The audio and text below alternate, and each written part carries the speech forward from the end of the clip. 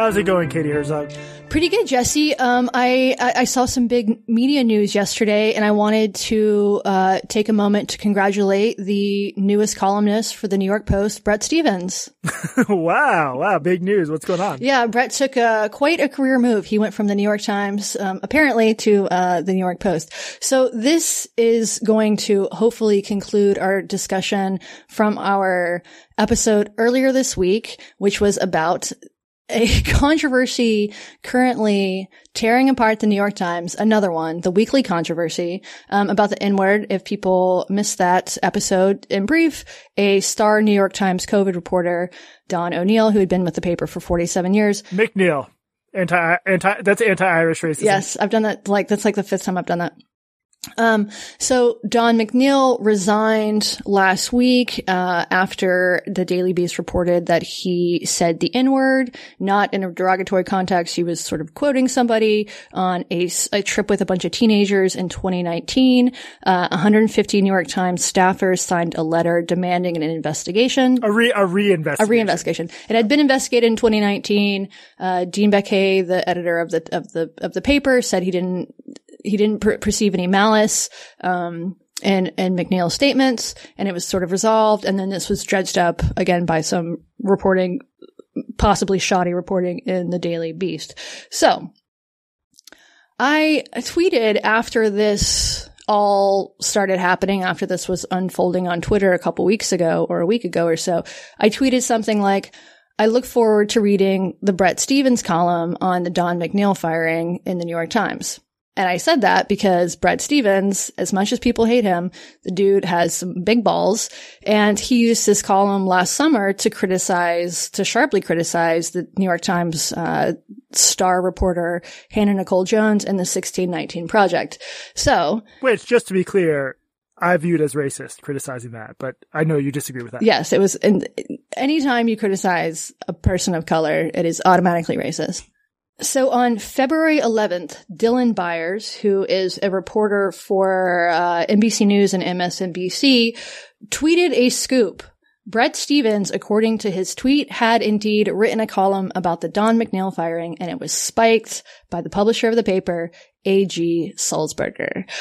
So hilariously, this column was leaked apparently to the New York Post, and the New York Post published it in full. But the funny thing is that they put Bret Stephens' byline up.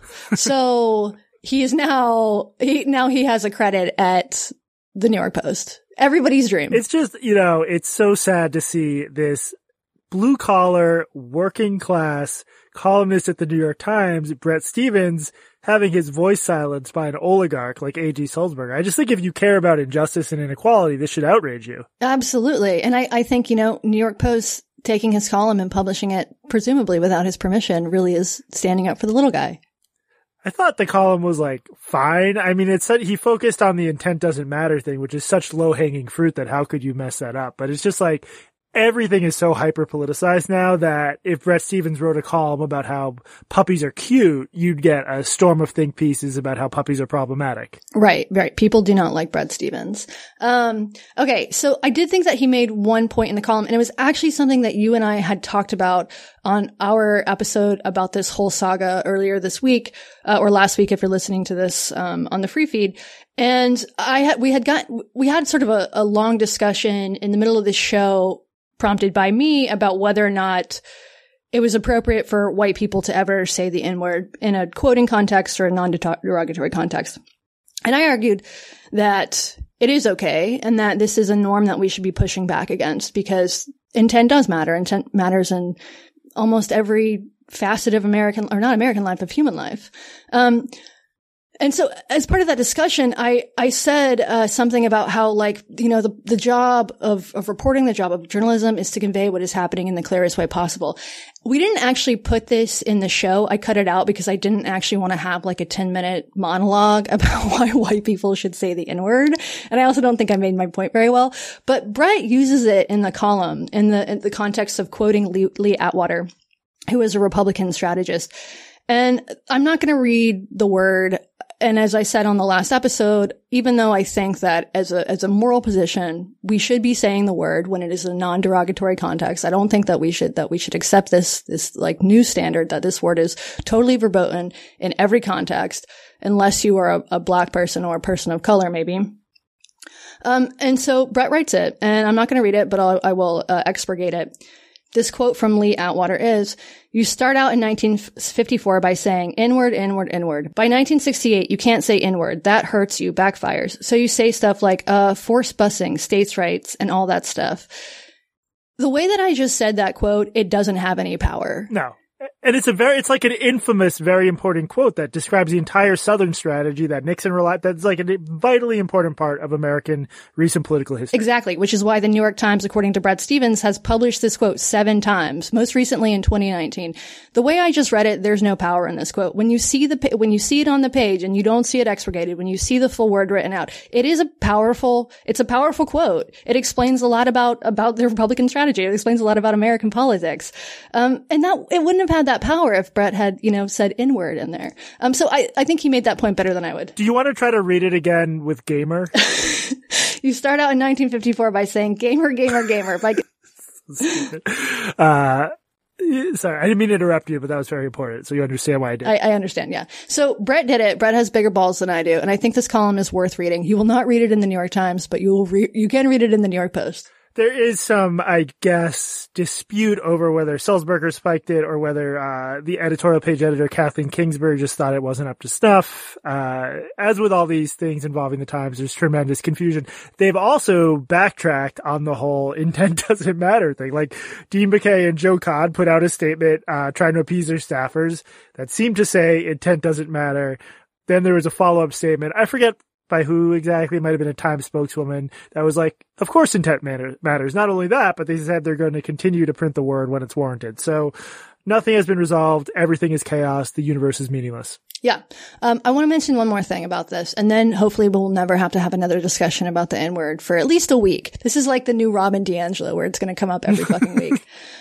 So after we recorded the other day, I listened to the Glenn show with Glenn Lowry and John McWhorter. And John McWhorter told a story, and I didn't bother to look up the details, so I apologize for that. But he told this story about a professor, I believe it was somewhere in the Midwest, who printed 2 words on like an exam or on a syllabus or something. And I can't remember what the context was, but these were not, it was a use meaning distinction. This was not derogatory. And the words were bitch and the N-word. He starred them out. So bitch, like it was B star star star H or whatever, N star star star R, whatever it was. His students complained. He was removed from teaching his class and he was banned from campus. Banned from campus. This is according to John McWhorter. He was banned from campus. And so that's part of the reason I think this is important to push back on, because it starts out with you can't say the word itself in any context. And what is it now? You can't expurgate the word. You can't refer to it at all. Like, what are we supposed to do at some point in the future? You just like wiggle your eyebrows and like silently mouth it. It's just, this is a ridiculous standard. It's just creeping too far. You also, yeah, for what it's worth, John Chait in a recent column said he had firsthand knowledge of a teacher who had read, I think it was Huck Finn, a decade ago. Video of her emerges, reading the word a decade ago, clearly reading someone else's words on it. She is fired from her teaching job. That's crazy. For reading Huck Finn. I forget if it was Huck Finn or some other book that mentioned the N-word, but she was not reading a racist tract. She was reading a book that uses it in that sense. And yeah, I'll include a link to show notes, but, at the very least, the people who disagree with us about the use mention distinction should be able to stand up and say, obviously, 10-year-old video of a teacher reading this in a setting where clearly there weren't strong norms against it or she wouldn't have done it. Like, no one should be in favor of that. Right. I mean, this is one of the things that's happening is past behavior that was not problematic at the time is being reinvestigated. And we're applying the rules of today to this behavior that was not taboo at the time or people wouldn't have done it. And that's really bad. Yeah, it's not ideal. So we will see how things go at the New York Times. Seems like an interesting place to work. Yeah, to put it mildly. Anyway, so this is Blocked and Reported, and I'm Katie Herzog. I'm Jesse Single. And today, what are we talking about, Jesse? We're talking about Gina Carano. a woman I'm going to pretend I would have known who she was a week ago. She's a former MMA fighter turned actress. She starred the 2011 film Haywire.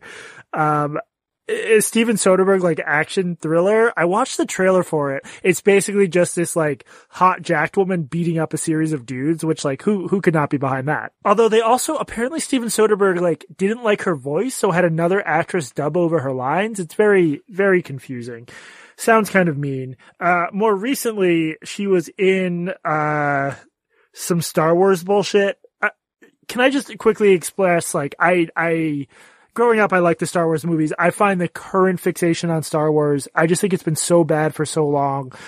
I don't have it in me to even pronounce the name of the show correctly, so I'm going to call it The Mandalorian. Is that okay with you, Katie? I think that's what it is. I think that is correct. Candelabra. Star Wars Candelabra is the name of the show.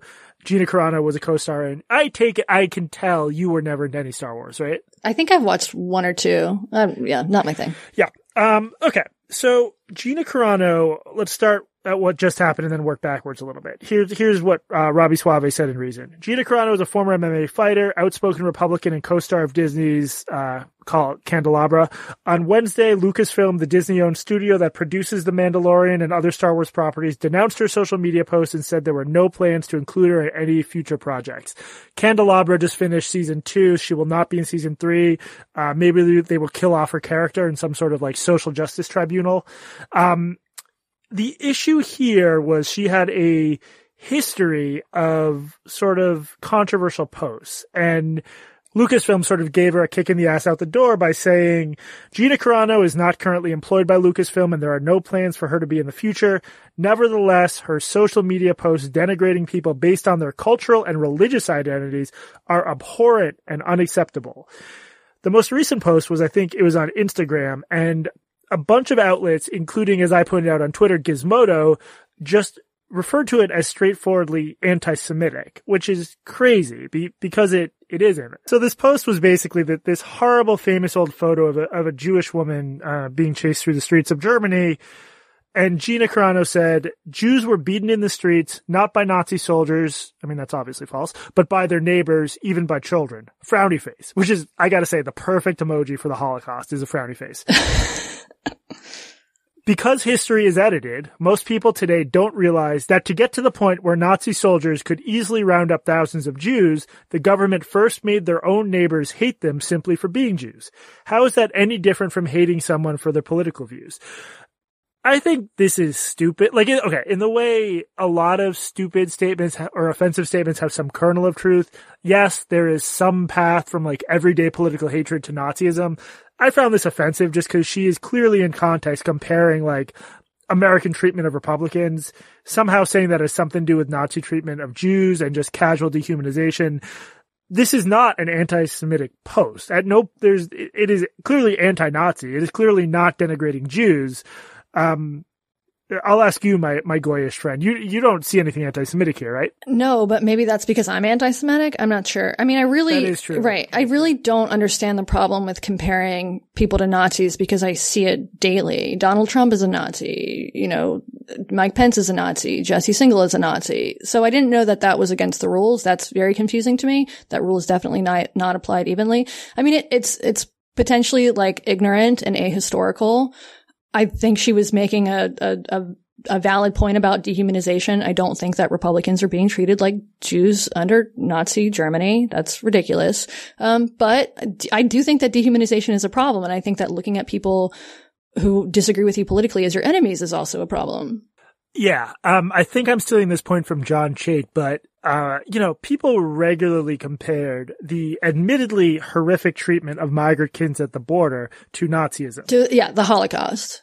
Yes. If we're not allowed to make overstatements that compare things to Nazis, that is clearly an overstatement. Obviously, there's a superficial comparison because you are literally putting people in a camp, but I do find that a little bit offensive as a Jew because you're not putting them in a camp to eventually kill them or work them to death. However horrible that horrible system was, it's not anywhere near the same. Right. And they weren't like rounded up in their homes. They walked to the border. I mean, not like this is not in any way a defense of American immigration policy, but it's just not the same thing. Yeah. The point is if this is it's considered anti-Semitic to make an overhyped Nazi analogy, then we're all anti-Semites. Now, on one other occasion, as we'll see, sort of the anger at Gina built up over time because, like, I do think in terms of what people get mad about, they get most mad about people who are perceived as conservative or are conservative, sort of invading progressive spaces, right? I think that's a particular trigger point.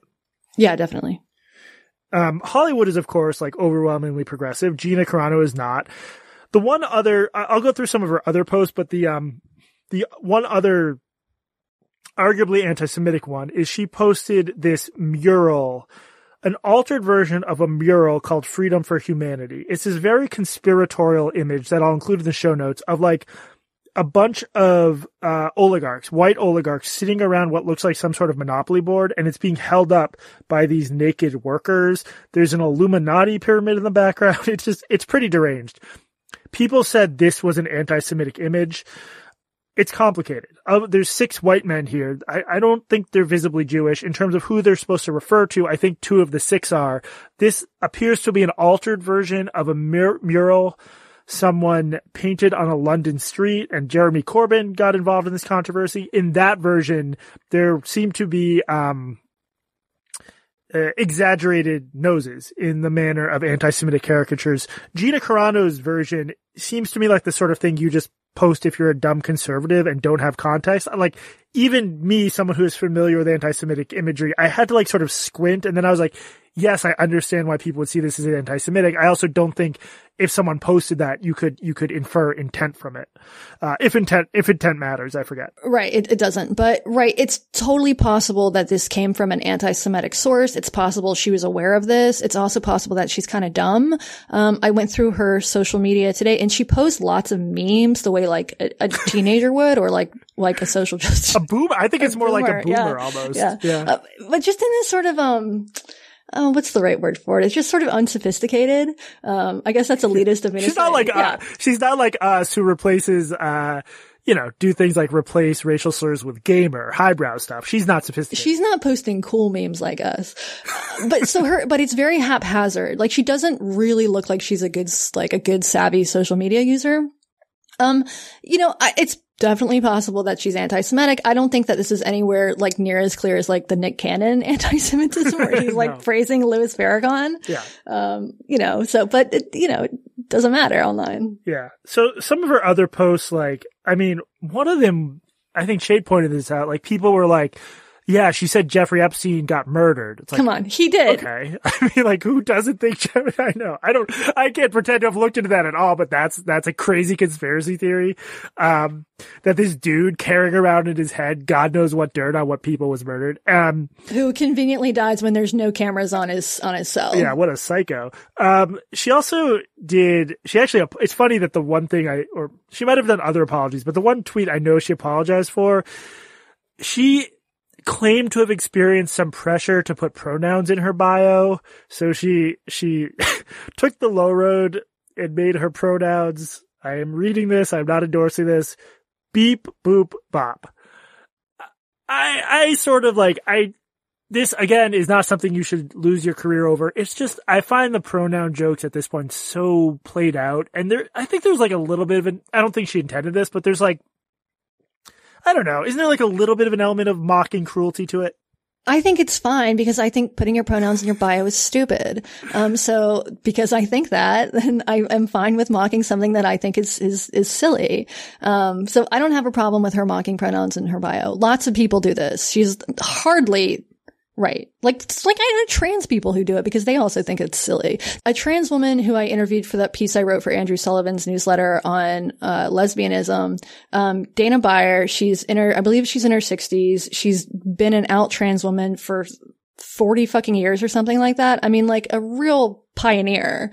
When I was talking to her, she referred to pronoun recitations as pronoun circle jerks. And I think she's right about that. So I have no problem with making fun of pronouns in your bio. I wish I would, like, in the thing now, sorry, Jesse, but the thing now is like, it used to be like pronouns in your bio, and now people are putting pronouns in their username. So you cannot possibly avoid it. And so I get all these, and they do it on like LinkedIn and shit too. So I get all these LinkedIn notifications that are like, this entirely heterosexual cis sorority girl that I went to college college with is a she, her. Thank you for telling me. I had no fucking way of knowing That's that. so brave of her to come out as a woman. Totally. So I am all for making fun of pronouns in bio. Do it.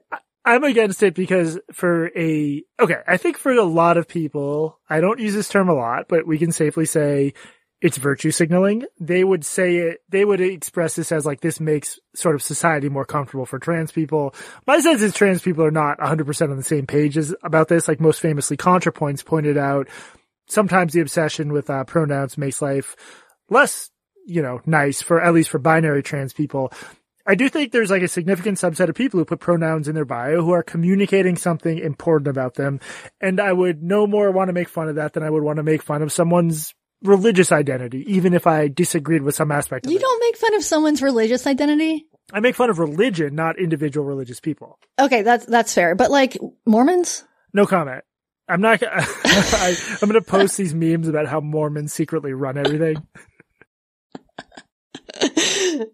The other thing though is like at this point, my pronouns are derp blurp blurp is like, that's the equivalent of like a comedian being like, have you ever noticed that black people are better dancer than white people?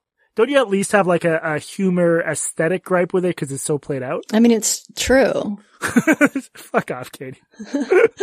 This is yet another area of searing disagreement is whether, anyway, none of which is to say that you've never seen me dance. That's why you say that. You don't want to see me dance either. When everything's back in person, we'll do a dance off in the middle of the country in Nebraska. Okay, that was a distraction. I don't like pronoun jokes, but the idea that saying your pronouns are bleep bloop bop should in any way threaten your job, especially given the sort of inflammatory left-wing statements that are allowed, if not encouraged, just that doesn't really make sense. It's a double standard. Yeah, I agree with you. Jonathan Chait compared this to the Red Scare. What did you think about that take? It struck me as overheated, but I couldn't really come up with a principled reason why it's different. I mean, what people will always say is like, well, no, she was really anti-Semitic, which A, I don't think she is, and B, the whole point is like, okay, back then they were like, no, they're really communists. We really have to do something. Like it's always justified as like in the moment you have to punish them. And I think Gina Carano seems like not the sharpest tool in the shed as Smash Mouth would put it, but I don't think this should be, she's just like a dumb conservative. There are lots of dumb liberals and we live in a country that is fairly evenly divided. And this idea that like if we fire enough conservatives, people are going to stop being conservative. Like, can you imagine something better designed to only drive people further into their camps?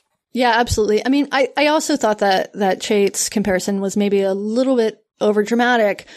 But I'm trying to think of any prominent conservatives currently working in Hollywood, like prominent ones, and I'm having trouble thinking of any. There's Chris, what's his name at least, is religious, the guy from Parks and Rec, and then Mel Gibson. Yeah, but he doesn't get jobs anymore, does he? Although, yeah, in his case, it's so different because he's just outwardly anti-Semitic. Right. He's actually anti-Semitic, but it's really hard to think of like prominent. I mean, Clint Eastwood, but he's not really working anymore. John Voight, he's not really working anymore. I think I have a counterpoint, but why don't we take a quick ad break first? Katie, as you know, I have a rare medical condition that requires me to consume carbohydrates between 10 and 12 times per day. This crippling affliction, which is definitely real, has made me a source of ridicule all over the world. It's also quite logistically complicated. How do I ensure I always have fresh pizza on hand? Even if you don't have my condition, you probably start thinking about what to eat for dinner while you're eating lunch. I love food, but sometimes getting into my kitchen and cooking something delicious to eat just doesn't make it on my to-do list, which is why I've been loving Postmates. With Postmates, you can get food delivered without leaving the home or even opening your front door. With the current state of the world in mind, Postmates created no-contact deliveries, so now when I order from local restaurants, everything gets left on my doorstep and the app lets me know when it's been delivered. Postmates also offers a pickup option, which allows you to pick up takeout from your favorite local restaurants. It's so important that we support and uplift our communities right now, and what better way to do that than ordering food? And Postmates isn't all just burgers and sushi. You can order anything you want from toilet paper to phone chargers from stores like Walgreens and 7-Eleven, and a Postmate will drop it off right outside your front door. Just download Postmates on iOS or Android, find your favorites, and get anything you want delivered within the hour. For a limited time, Postmates is giving our listeners $5 off your first 5 orders for your first 7 days. To save $5 on your first 5 deliveries, download the app and use code BARPOD. That's code BARPOD for $5 off your first 5 orders when you download the Postmates app or sign up online. Anything you need, anytime you need it, Postmate it. So yeah, I guess my counterpoint is a couple things. One is we don't actually know the politics of a lot of Hollywood stars. We just know the ones who are outspoken on social media. So it could be like a lot of them, I doubt a lot of them are quietly conservative. I think the arts attract mostly liberals, but I guess what makes me skeptical of Trade's claim is just like, we don't actually know if like the consequences for just being like a conservative rather than an outspoken, annoying one on social media would be dire. There are Hollywood types who will support figures like Che Guevara or Maduro. I thought someone, at the very least, Hugo Chavez. I mean, there's like, these are all people who are left-wing heroes, but a lot of them have killed people and conservatives don't like them. It's an oversimplification to say Maduro's a left-wing hero because a lot of lefties rightfully view him as an evil dictator now. But the point is like, it's less, if it wasn't so obviously the case that if you have the right politics, you can basically say whatever you want, no matter how crazy, maybe there'd be less of an argument of a double standard here. But like overall, to the extent I feel bad for any Hollywood star, I just don't think firing Gina Carano was warranted. I mean, do you think I'm right that this like has a backlash effect that's likely to only make things worse? Oh, absolutely. I mean, she was also fired by her agent, which has gotten, I think, a little bit less attention than the Disney thing. If she had been explicitly anti-Semitic, if she had said like, kill the Jews or something like that, I think our opinions would both be different. But that's not what this is. I would be against that. You would be against her firing. You would be pro saying. I would be against her. Yes, yeah. I mean, yes, obviously you have to read so much intent to, I'd say one of the posts is not even arguably anti-Semitic. The other one, to say it was anti-Semitic, you have to assume she has a level of sophistication she clearly lacks. Yeah, absolutely. I mean, there is going to be a line where even people like us who are more likely to be free speech absolutists than I think the majority of like liberal journalists on Twitter, there's going to be a line somewhere where even I say like, no, this, like, obviously the brand should disassociate from this person. I just don't think this is where that line is. The other interesting thing that makes me think it's not quite like, it makes me skeptical of the Blacklist comparison, and also makes me think Hollywood isn't as bad as like print media, for example, is, you and I have a mutual who is in the world of Hollywood. He's seems to be a lefty, but like us, he's skeptical of cancel culture and stuff. He actually told me that it's noteworthy to him that Hollywood, when it comes to like screenwriters, agents, producers, seems to be a more tolerant sort of libertarian place with regard to political differences. And, you know, if that's true, I'm wondering if it's just that like, while there's some subjectivity involved, maybe it's like, maybe everyone sort of knows what an amazing screenplay is, and they just can't really afford to discount it because of the politics of the writer. Although by that same token, people shouldn't feel they can discount Joe Rogan, but people want him out of media too. So who knows? Yeah. I mean, I don't think we're like living in a healthy society when people are rightfully scared to express really sort of mainstream ideas. She obviously wasn't afraid to express them, but that's one of the problems with cancel culture. And I do consider this an instance of cancel culture. Isn't just what happens to her. It's what this says to everybody else, because it stifles conversations. It makes people scared to speak their minds. And I just don't think that a healthy society is one in which people are terrified to stand up and say like, I fucking think that Jews run the world. The other... Okay. Bad example. Okay, bad example. But you know, these mainstream opinions, like even voting for Trump, I don't think that somebody who, 73 million people voted for Trump or whatever it was. I don't think that you should be scared of being run out of your job for voting for the Republican candidate for office. Yeah. And I do think a lot of people in certain fields would be. I think this question of like, popular belief and opinion and whether it should be cancelable is complicated, but I just think at the end of the day, 75 million people is what, like a fifth of the country, a fourth of the country. it's just not, it's not reasonable to expect such a large percentage of the country to not be able to express its political views, including with the coarseness with which we often do. The counterpoint to that, I guess someone will bring up like slavery or Nazism, but like there's this like kumbaya idealistic part of me that just wonders how different this would be. Like, let's say our goal is to change Gina Carano's mind, and let's say some other famous Hollywood person had been like, come on my podcast, let me try to convince you why you're wrongheaded about it. And it produces an hour of audio of them talking it over. Don't you think like every possible world in which they do that instead of just firing her, turning her into a martyr is better, even if your goal is just making people more progressive? Exactly. Did you see the column last week in the Los Angeles Times by Virginia Heffernan? It was called, "What Can You Do About the Trumpites Next Door?" And it starts out, this is the most fucking, just listen to this lead. "Oh, heck no. The Trumpites next door to our pandemic getaway, who seem as devoted to the ex-president as you can get without being Q fans, just plowed our driveway without being asked and did a great job." And then, first of all, let's just pause on this pandemic getaway. So this is not where she lives. This is maybe a vacation home or someplace she has gone to like flee the pandemic. So she is not on her home turf. She is in somebody else's neighborhood. And then so she complains about how this neighbor, who's apparently a Trump supporter, plowed her driveway without being asked, and she doesn't know what to do about it. She goes as far to compare this neighbor Trump voter, to Hezbollah. She also, of course, invokes the Nazis, as you must do. As one does. As one does. And, basically says like, I don't know if I should thank this guy or not because he's a Trump supporter. And to me, I mean, first of all, you're an asshole. That's it. Like, you're an asshole. That's it. That's it. But also, if your goal, and I think her goal is to change this guy's mind, the way to do it is not to ignore his gesture of kindness and then write a column about it and then in the Los Angeles Times about what a fucking idiot it is. This is just not how you change people's minds. So your argument, I want to make sure I have this right, is that this man will not read the column denigrating him after he committed an act of kindness to his neighbor. This won't make him renounce Trump and become a liberal Democrat? Exactly. She should have published it in the local paper instead. But you have a personal story about Trump friendship, right? Yeah, my across the street neighbor, he's a man in his late 80s. He's a Trump supporter. I've talked about him on the podcast a bunch of times. He has 200 guns and a bunch of samurai swords, so don't try to break into his house. He's homebound now. He's been going through some health stuff.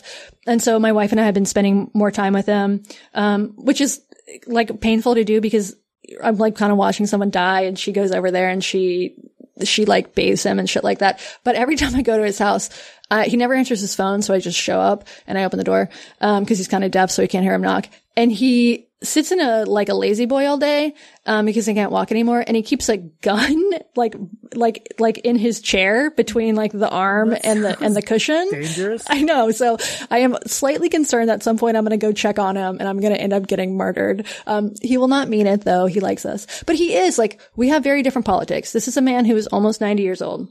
He spent his career in the Navy. He is probably racist, although he hasn't said anything like explicit to me in a few weeks at least. He does refer to Asians as Orientals. He was married to 3 of them, but he still calls them Orientals. And he was most certainly homophobic. I've heard this from other neighbors that he was homophobic. And then the lesbians moved in across the street.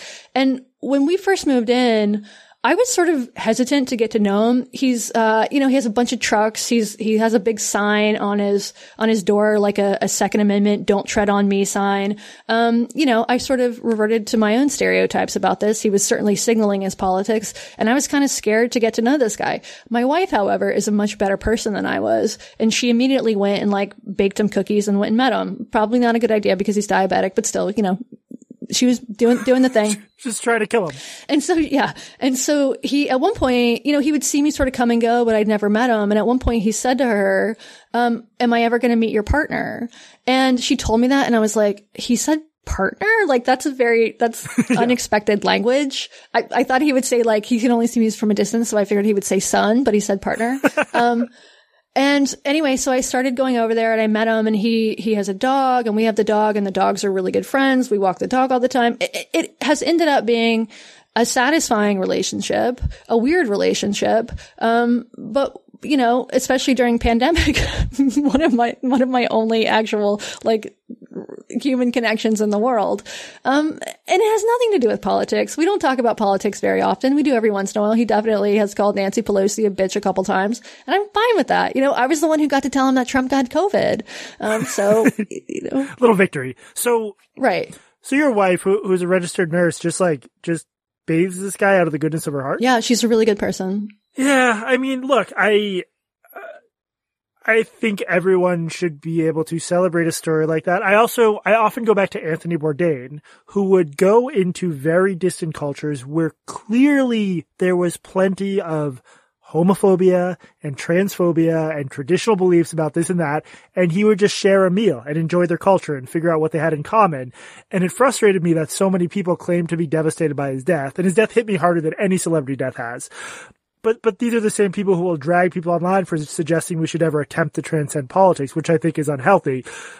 I can understand how, if you're one of the groups most affected by Trump, I can understand, viewing it with some suspicion, that attempt to transcend politics, but I don't think we really have another choice. Right. I think at the end of the day, we have to live with one another. And it's the most effective way. Having actual human connection with people who don't believe the same things as you is actually the most effective way of changing hearts and minds. I mean, our listeners probably have heard of Daryl Davis. He's a black man, a musician who has spent much of his adult life befriending actual KKK members. And he does this at no small risk to himself, and it actually works. He's collected apparently 150 KKK robes that former members of the KKK give this man when they renounce their former beliefs. And they didn't do that because they read some tweets about how they were Nazis online. They did it through actual human connection.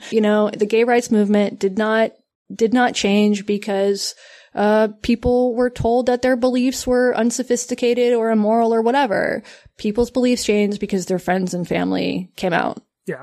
And can I tell a lame story of my own on these lines? It's sort of kumbaya. Actually, that's ableist, Jesse. Could you tell a differently abled story about yourself? Here's a really deaf story I have. So when I was in grad school, they did this thing where you have to do, this is public policy grad school, you have to do a workshop. You go somewhere for 10 days, learn about the problems there, and write up a report trying to solve it. Me and my grad school classmates, we were tasked with solving the Israeli-Palestinian crisis. Was it you and Jared Kushner?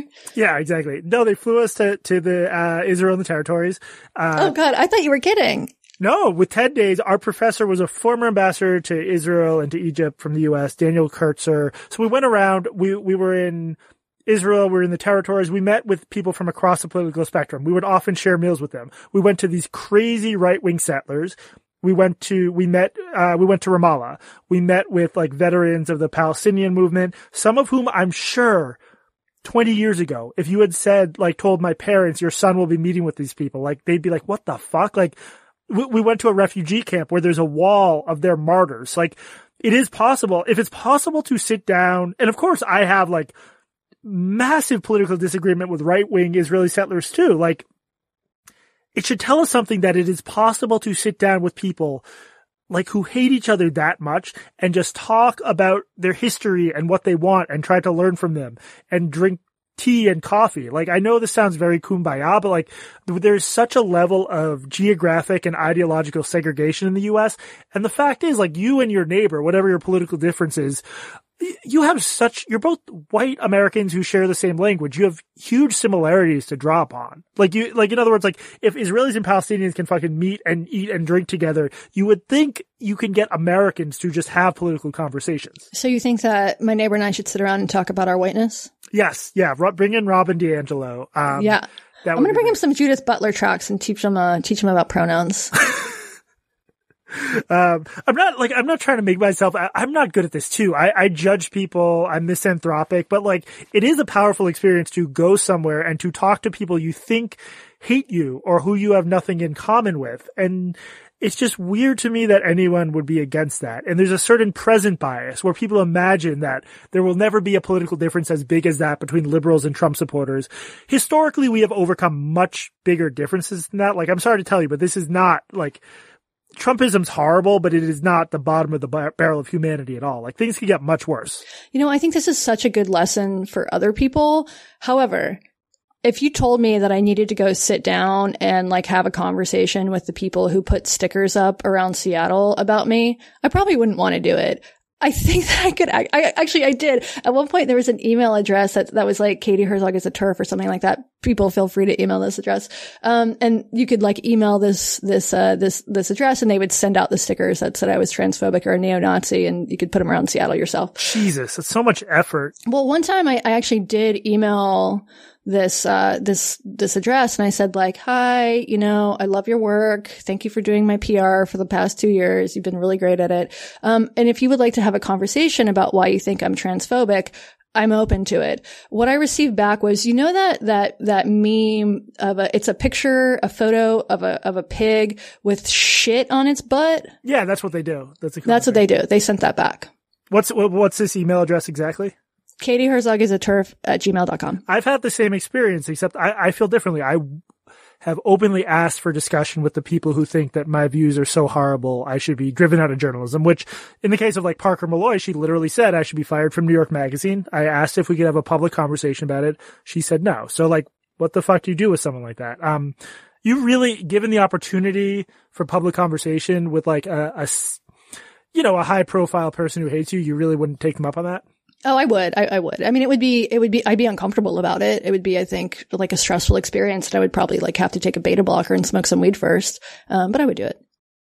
As long as it didn't turn into a struggle session, which is what happened when I've talked about this on the podcast before, but I did have a conversation with a bunch of trans women in Seattle.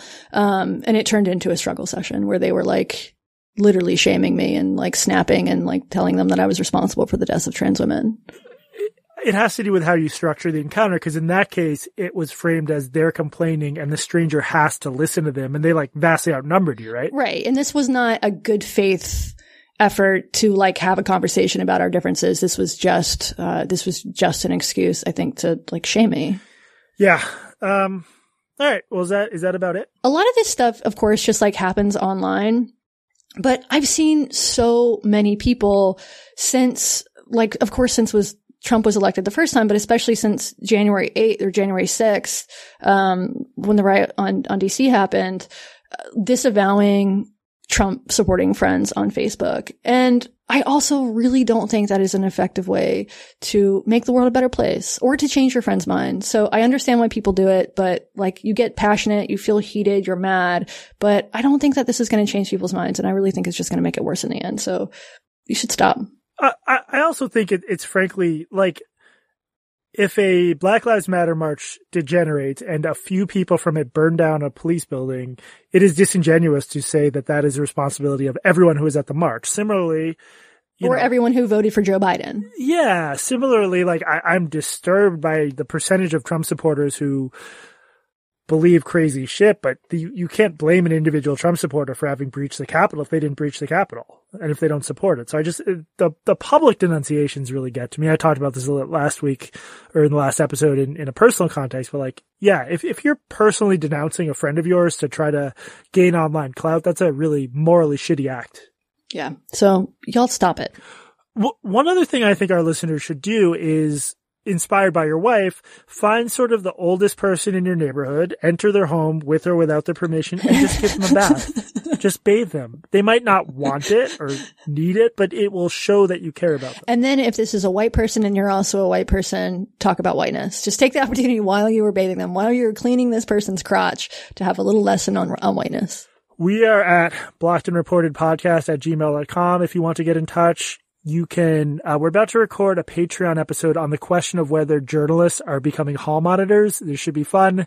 Patreon.com/blockedandreported. For $5 a month or more, you get at least 3 extra episodes a month. We also have a chat coming up with our listeners and an Ask Us Anything subreddit, reddit.com/r/blockedandreported, and barpod.org, our merch store. This has been Blocked and Reported. I'm Jesse Singal, and remember, we can heal this nation's political divides by bathing one old man at a time. And I'm Katie Herzog. And also remember, Disney will soon announce the cancellation of Yoda when it's revealed he posted All Lives Matter on Facebook.